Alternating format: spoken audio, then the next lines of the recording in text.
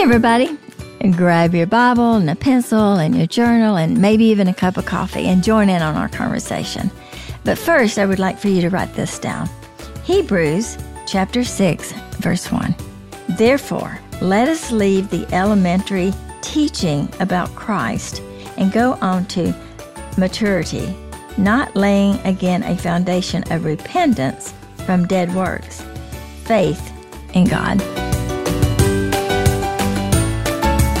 Hey everyone, welcome to Write This Down with Dot Bowen. My name is Kara. I am Dot's daughter, and we sit down together every week and we talk through truth and scripture. And we are diving into Hebrews in this episode, and we will talk about Hebrews again next week because there's just so much. And we touched a little bit on Titus in the beginning of this episode, but we do spend majority of the time talking about Hebrews. And gosh, how do I even summarize it? We go into Jesus is our high priest. We talk about the audience of Hebrews, the writer of Hebrew, and I mean, really just how Jesus is a better hope and how he is worth it. And that was a lot of what the audience in the book of Hebrews was asking is this worth it? Is this persecution?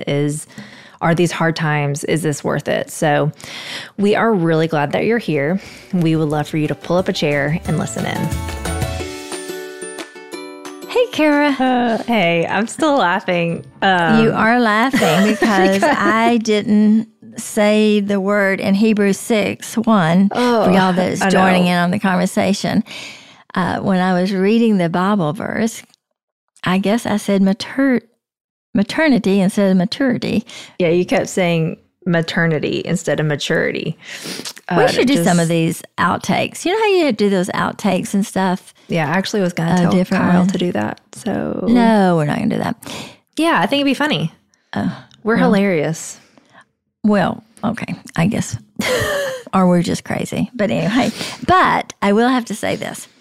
You know, we talked about Timothy and how much we love Timothy and how that Paul loved Timothy and how much we love Paul too. But anyway, Timothy was one of his little children of the faith, and he had trained him. Well, Titus, right after that, is also one of Paul's proteges and disciples. Mm-hmm. And, for some reason, Titus doesn't get to me quite like Timothy does, which, as we know from last week, I love me some second Timothy. But you know, I thought about that. It's funny you say that because I did think about that. I thought, you know, very few people really say a whole lot about Titus, but you know, Titus really has a lot in there. It's a short little letter, but it's a great one about leadership and how to treat people and how to, you know, the younger people should learn from the older people, which would be me, and how that, you know, the older man should teach the younger men and the older women. And, you know, it's really funny because the other day I was with this girl that is a woman that's my age. And, you know, I don't hang around with a lot of women my age, but I do love this woman, and she's real sweet, but she's around my age and she's got grandchildren and stuff. Anyway, we were just talking about women our age. Pretty much is like, you know, when it comes to really investing in people or working in the church or teaching or anything, they just like, you know, I've done that. And they just kind of, you know, move on, which is kind of sad because as we were talking about, you know, what better lesson than experience? And the older and the more life you do. Do you think that people your age just think that younger people don't want to hear? Or that they don't have anything to share? Like kind of like, oh, they don't want to hear from me, or they don't want to hear what I have to say? Or do you think it's more of I'm going to say we as in the younger generation. Do you think the younger generation just thinks that the older people don't know what they're talking about? Or is it both? I don't think either one of those things. I really don't. Here's what I think. I think we sometimes think that the younger people do not want to hear from us, but they do. And I do. You know that. Yeah. I know you do. And now my grandkids, I mean, they're in college and some are in high school, and they're asking me questions all the time. So I do think that being in a group that is, you know, in different stages of life are so healthy, so good. And Addie, you know, my daughter-in-law, you know, she said one of her best small groups was when they had different people. There were different stages. What I think is not that they think, oh, they don't want to hear from it. That would be they would act like that was very humble, but it's actually very prideful. Oh, they don't want to hear from me. But what I really think women in my age that kind of struggle with, I'm not going to do this anymore. I think they're just tired and weary. I think that they have done so much, ministry or worked really hard in the church, and they're just, kind of burned out. They just didn't really keep the why nearby and why that they're doing it. And I was laughing. I said, when I wake up and see Jesus face to face, that'll be when I would want to stop teaching, and not until then. Now, of course, if health or whatever reason. I do think that you're on the rare. Yeah, you're on the rare side of that. I am not normal. I am on the rare, but I feel well done. Trust me. But I do believe that God has really taught, even with what Paul was saying, through Titus, is that remind the older men and the older women to teach the younger. I think it's very, very important as things, and I was saying just the other day at lunch when I was with this lady, this friend of mine, I just said, what better way to really, learn from people that have lived it. I mean, it's just one thing to know what something says in a book, but when someone's lived it and actually have applied it, then that's that's something thing. I look for. I've gone through my fair share of counselors in Nashville. Yes, and every time I go to a new one, that's always my first thing is I want someone older than me, because there's a lot of counselors in Nashville who are like 20s and 30s, which obviously is, that's how you get experience. There's nothing wrong with that or against that. But just saying, me being in my late 30s, I don't really want someone who's younger than me. Again, not that they wouldn't have anything insightful or great or anything like that, but there's a difference between head knowledge and experience, life knowledge. It's like just my preference that, and it's more of like a Bible study than I would say a small group, but I wouldn't say there's the biggest range of age necessarily, but it's the biggest range of spiritual age, if in sense of too. There's, people who don't believe in Jesus, or people who are like kind of like newer in the faith, but or people who've walked, for a long time, which I love that as well, because it's maybe it's not age in terms of, how old we are, but spiritual maturity. Yeah, they're spiritual. By the way, what I was reading about in Hebrews, which is talking about, he was encouraging, he's like, why are you, still, in this elementary type of teaching about Christ? Why haven't you, moved on? And then we'll see later on, he talks about, it's like, you should be teaching. You should be in a position where you should be, leading. And whoever the writer is in Hebrews, and we'll talk about that, but, they were just really kind of, making the point of you should be more mature in your faith than where you are. And then when you are mature in your faith, you should be pouring out into the lives of other people. And I think, as I said the other day when I was with this woman, I said, do you ever want to be around someone that's never had a problem? Do you ever want to ask somebody for some advice that's never had any issues? No. You want someone that has, been through it. And I say, you've heard me say this so many times, but, if I'm in the pool, which chances that I'm going to be in a swimming pool is very slim because I'd have to put on a bathing suit. But and you'd have to learn how to swim. Well, that's what I'm saying. But if I'm in the pool going down for the third time because I don't know how to swim, I don't want my small group jumping in the pool with me and saying, well, I'm going to pray for you. Right. What I want is someone that is an Olympic swimmer jumping in, pulling me over, that knows how to swim, get me to the side. Then I want my little small group to come around and pray for me. So I think that that's kind of, where we are today, is that we sometimes tend to, group in our small groups, or our people that we're doing life with, of course, in the same stages of life. So, because there is some value in that because they understand what you're going through. Right. But on the other hand, I want someone that's gone through that and has taught me and has learned that, what God's taught them. But you're right. I thought it's a great point. Good point, Kara, that you brought out. Thank you. That there's a difference between just being owed and experiencing life versus being spiritually mature, which is learning and knowing things about the Bible and knowing things about walking with God versus actually knowing it and walking with God. But as someone who I am on the more mature side of my faith, I learn a lot from people who are, for lack of a better word, infants in their faith, or maybe not even. Because they're very excited over it. Well, no, or even people who are exploring the faith, like, do they even believe that? Because that was one question even last night. One girl was like, why do you believe this?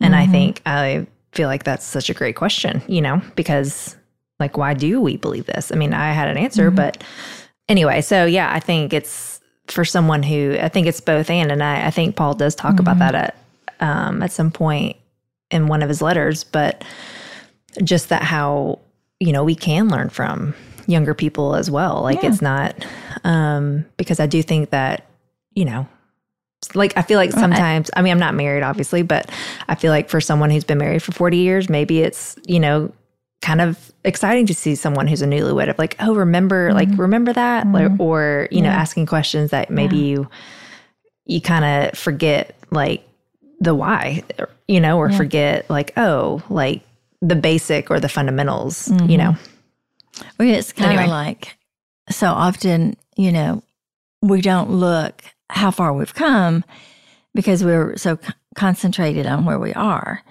And I think when we're around people that are new believers and they're, just beginning in their faith and their journey with the Lord, that is a reminder, oh, I remember that. So it's kind of also a reminder how far and where along God has got you in the journey. I will have to say there are some things that I today, will say to the Lord, I thought I learned that.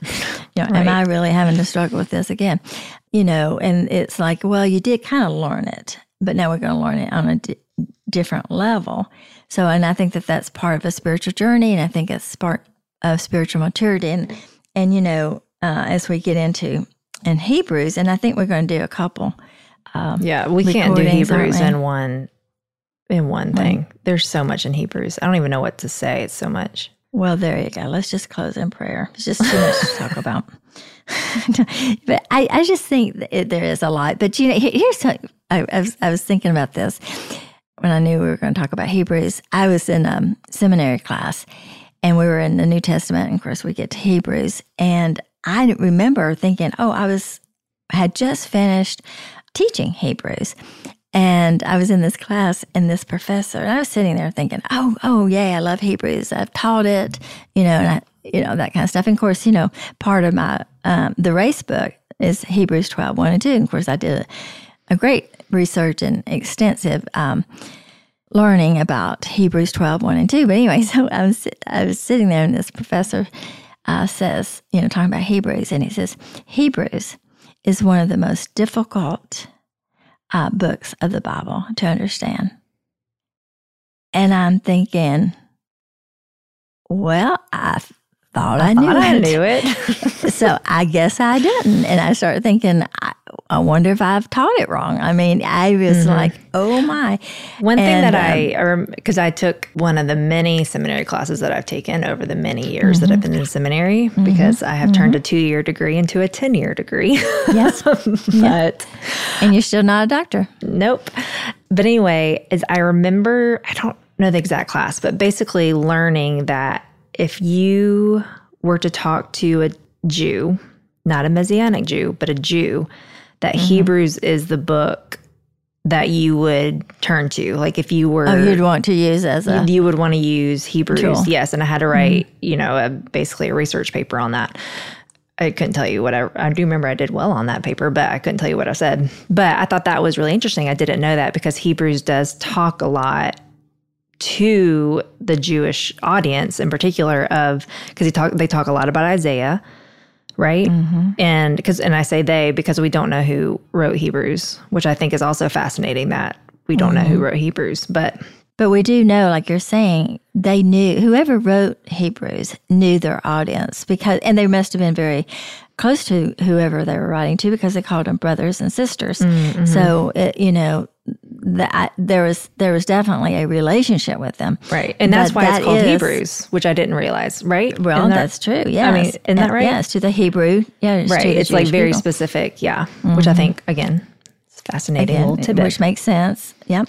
When it's called Hebrews, you might want to think it might be a little bit more about Jewish people. Yeah. And I like even thinking, so looking at like chapter 3, that's what I have open because of what you read, it's like on the same opening. But how it's saying Jesus was greater than Moses. And I know, back when we talked about Moses, I do love me some Moses. But you really are into the I'm really happy that you love godly men. I mean, they're dead, but you love godly men. I'm just that's the goal. That's why I'm not married because that's right. I think they're all dead. Where is there a Moses? But they are dead. I'm just kidding. Okay, anyway. I know, but I do like the fact that you like godly men. I will have to say that. Anyway, but they say, but anyway, in Hebrews 3, he's talking about how Jesus is greater than Moses because the Jewish people really, because revered. Moses, which Moses did a lot. We know what Moses did, from the Exodus to how closely he walked with God. And so I think that's God interesting. Him. They were so close that God was the one that buried him. I think knowing things like that it brings like, why would this writer even talk about Jesus being greater than Moses? That, like, you know what I mean? For us, that might seem a little random and kind of like, okay, yeah, we know. But for the audience, for Jewish, not just Hebrews, but I would imagine Jews today, Moses is very revered. Yes, should be. I mean, yes, have respect for Moses, but yeah, it's like, no, if you think Moses is great, Jesus is better or more. That's right. I don't know, whatever. There's one verse that talks about Abraham, when Jesus was, talking to the people. We're Abraham's, we are of Abraham's seed.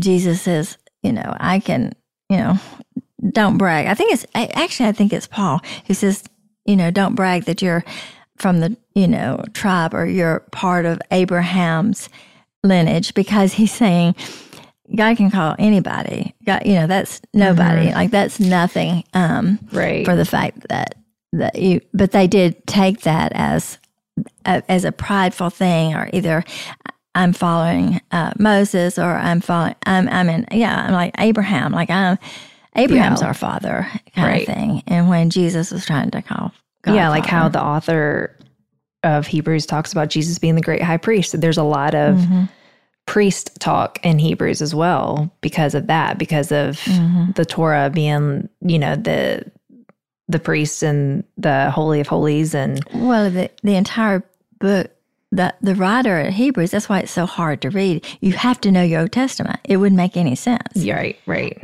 Yeah, that's a good and that's a good point of even that, because I do remember one of the first years when we read through the whole Bible together, I really saw for the first time what it really meant when Jesus is referred to as the great high priest.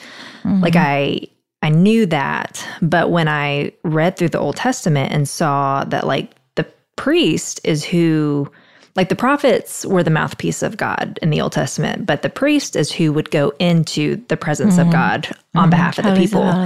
Yeah, like they would go into the holies of holies on behalf of the people, and they couldn't go in just on their own. Like they had to be, there are certain times they could go in. We see in the Old Testament, if a priest goes in, basically when they weren't supposed to, like they die on the spot.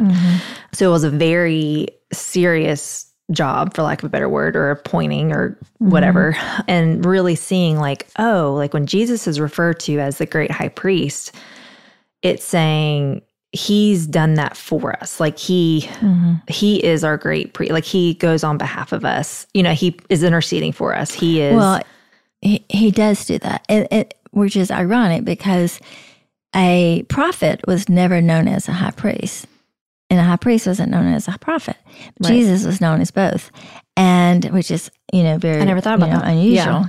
But the writer of Hebrews is talking to these Jewish people, and he does talk about the tabernacle. He talks about the tent of meetings. He talks about priesthood. He talks about sacrificial, giving of the lamb, the sacrifices, and all of these kind of things, because he's telling his audience, the Jewish people, that Jesus is the Messiah, and he has to meet them where they are. And he talks about this offering the lamb for sacrifice of sin, and he says Jesus is the greatest sacrifice, and that he died, or he gave his life for covering for our sins one time, where with a lamb and with a Passover and with atonement, days of atonement and stuff like that, that was every year, where he points out, no, there is only one perfect lamb, and he was slain, and there's only one time.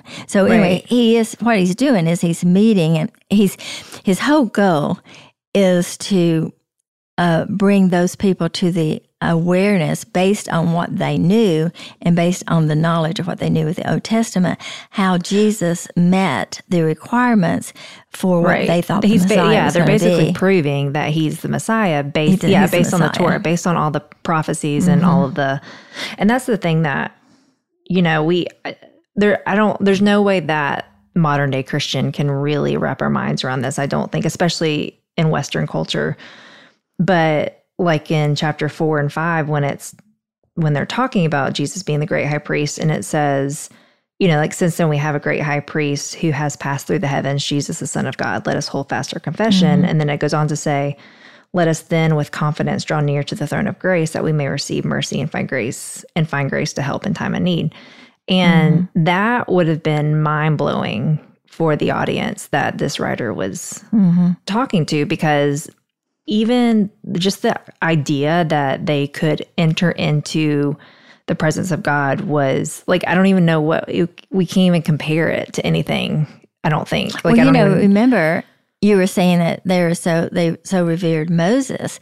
And do you remember Moses would go in and talk to God? Remember, his face would shine up. And they would get to they remember when they were going through the wilderness, and God was going to speak to him, and the people said, no, we don't want God to speak to us. Moses, we want you to go and talk. And so for, like you're saying in Hebrews 4, where it says to draw near with confidence at the throne of grace to God, you're right. They were like, what are you talking about? It was so radical to even think about. And I think it also shows just I think it's important for us to remember how much of a miracle that is, the fact that we can approach the throne. What a gift it is. Yeah, and a miracle. We can pray. And gift and all the above. And we take it so for granted. I mean, I'm speaking, preaching to the choir over here, like the fact that we can.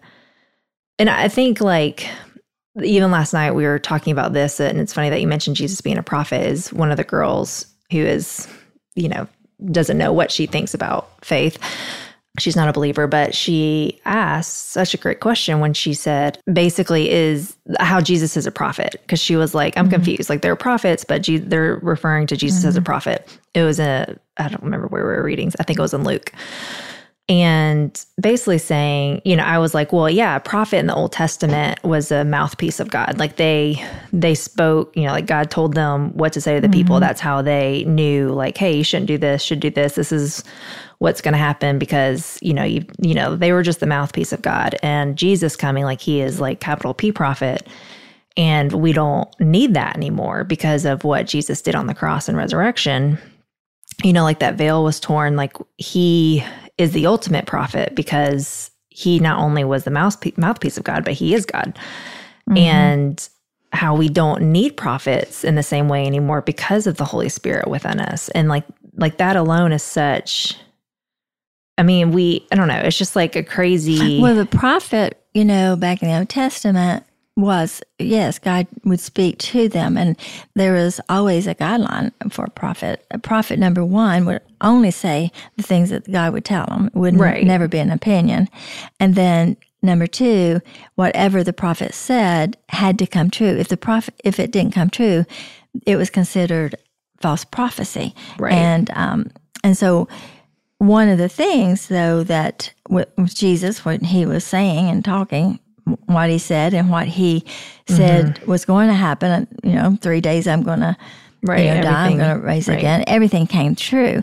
But I think, a lot of people thought that he was a prophet, even though, and the Jewish people today think Jesus was a prophet. And it's like, well, technically he is, but also he came to fulfill the prophecy as well as, being So anyway, not to get into all that. Not to get off of that, but I will just say that there's a difference in thinking he's a prophet versus he's the Messiah, which is what the writer of Hebrews is making a point. Right. And but what I wanted to say, ironically, even though you're right, I mean, like he's talking to the Jewish people and he's telling them and their language. He's using the Old Testament to prove that Jesus is the Messiah.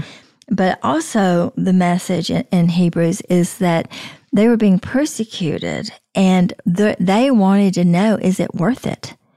Is this persecution being worth it? Wait, hold on. So the writer's talking to the Jewish audience, obviously, like we've established that. But they are for sure believers. They're believers, and he calls them brothers and sisters. And okay, so why is he just like affirming, like, so he's not trying to prove, he's not trying to convince them. He's not trying to convince them. He's reminding them. He's just like assuring, like, hey, remember he's greater than Moses. Remember he is the great priest. Okay, got it.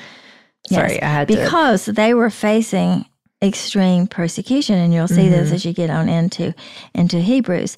And so he's trying to tell them that their hope and everything that they believed in, it was worth it, that Jesus was worth all the persecution because he is the fulfillment of everything they were always waited and wanted him to do, to be. And so, that's why, he talks about the Levitical priesthood and stuff like that, about that. But Jesus is the high priest, and he now goes into the presence of God, and he intercedes for us like the the high priest would do for the people, Jewish people. So I have two things. One, I love Hebrews 7:19, and it says, "For the law made nothing perfect, but on the other hand, a better hope is introduced through which we draw near to God." I love that. A better hope is introduced through which we draw near to God. I love that. But also my question in that, who is this Melchizedek? Melchizedek. And, he came to Abraham, and Abraham... He's a king. Met him, but he also was a priest and high priest, and Abraham wanted to give a tenth, and did give a tenth of everything. He tithed to Melchizedek. Melchizedek? I don't know. Whatever. Yeah. And he was a priest of the Most High. And it says in there in chapter 7, it says, "And blessed him, and as he returned, defeating the kings, Abraham gave him a tenth of everything." And his name means King of Righteousness. So, of course, we don't know this, but Bible scholars believe that this was Jesus in the Old Testament appearing to Abraham, because he is...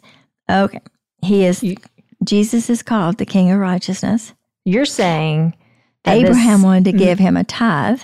You're saying that this Melchizedek is, some scholars think that is Jesus. Yes. Well, not reincarnate. Like, that's not a thing. But like it was he was in disguise. That he came down, Jesus came down, because we know Jesus was way before the foundation of the world, before time. He was up in... And that this is Jesus appearing to Abraham. Because, as this king. Yes, because, as you know, his name is called King of Righteousness. Salem, because he's from Salem, means peace. He's the King of Peace. Also, Abraham gives him a tithe, but what does that have to do with Abraham anything? would not have given a tithe to anyone that was. They gave God the tithe. They gave everything to God, and so the fact that he gave him a tenth of, it was a percentage. It was a tithe, And like Melchizedek, he was also a priest and a king. And remember, I said only you were either a priest or you were a king, but you weren't a priest and a king. We said a prophet, but same thing. And a prophet, but a king. But it's all the same. They're a prophet and a priest and a king. We're all yes. Yes. Yeah. And that was unheard of. Right. That was unheard of in the Jewish people. And so when he brings up about Melchizedek and when he's compared, Jesus God is great. Yes. Yeah. Mm-hmm. But that's wild. But God is bigger than this king Melchizedek, which they knew about because of Abraham. And he's bigger. And then look at verse 3 in chapter 7. It says, he is without father, mother, or genealogy. Neither had a beginning of days nor an end of life. Okay, hold on a second. Let me back this thing up because I've never known or heard this in all my days. So was it that this king existed, but Jesus just appeared to Abraham like that he was basically posing as this other king, or this king this king only existed for this one moment between him and Abraham? Well, as far as we know, that's the only thing that we, other than Hebrews, do we see. So he wasn't a king, he didn't rule Salem. It says the king of Salem, priest, yeah, right, no. He wasn't like a king. Okay, yeah, that's what I was trying to, but he was just this king that came to Moses and all. And so I guess Moses knew that he was God? Moses, no. I mean, sorry, Abraham. Did Abraham know that he was God? Because he gave him the 10th. Or he gave him the 10th and stuff, but I mean, we don't know because we're not talking. Well, I know, but I'm saying is that Abraham, but yes, there's all these clues that is wild. That are talking about him that would have only ever been said of God. And this is the thing that, and we've said this, but I have read this dang thing front to back 8 times or more. Mm-hmm. And I have never, if you asked me an hour ago, have you ever heard of the name Melchizedek? I would say I've never heard. What? I don't even know what you're saying. I don't even remember this name in Hebrews or in the Old Testament. And I just feel I just learned that it was Jesus in the Old Testament. I mean, scholars think. I'm not saying that we don't know this for sure. And that's just blowing my mind. Anyway. I know, and it is amazing. I know it, but go back to put it in the context of where this is, that the writer of Hebrews is saying, yeah, they knew, but what his purpose is, number one, it is worth it because Jesus is God. So as you're being persecuted for your faith, remember your faith is in Jesus and he's God.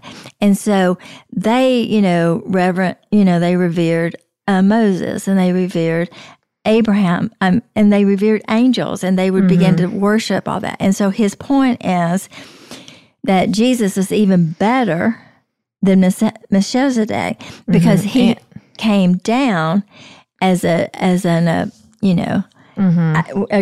Yeah, it's like the angels who, the angels who posed as men, and came to Abraham and told them, he was going to have to get Lot, to get. Yeah, all the things. It's, that's how I'm envisioning it. Yeah, it's like Jesus came to, and I don't mean pose, but it's it's like he had this, he didn't look like Jesus. It was, I don't know. But the whole point is what this writer is saying, hang in there.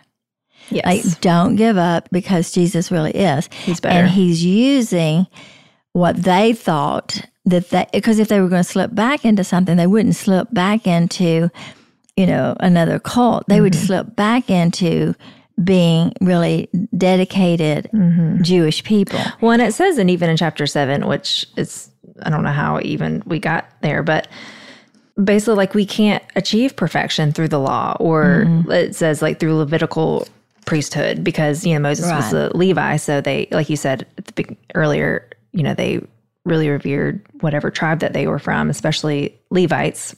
But yeah, just saying that we can't achieve all this. And I do love, it goes back to it's a better hope. Even though Moses was great and this Melchizedek and Abraham and all they're great, but Jesus is better. Jesus is a better hope. He is worth it. We can draw near to God. This is, you thought it was good before.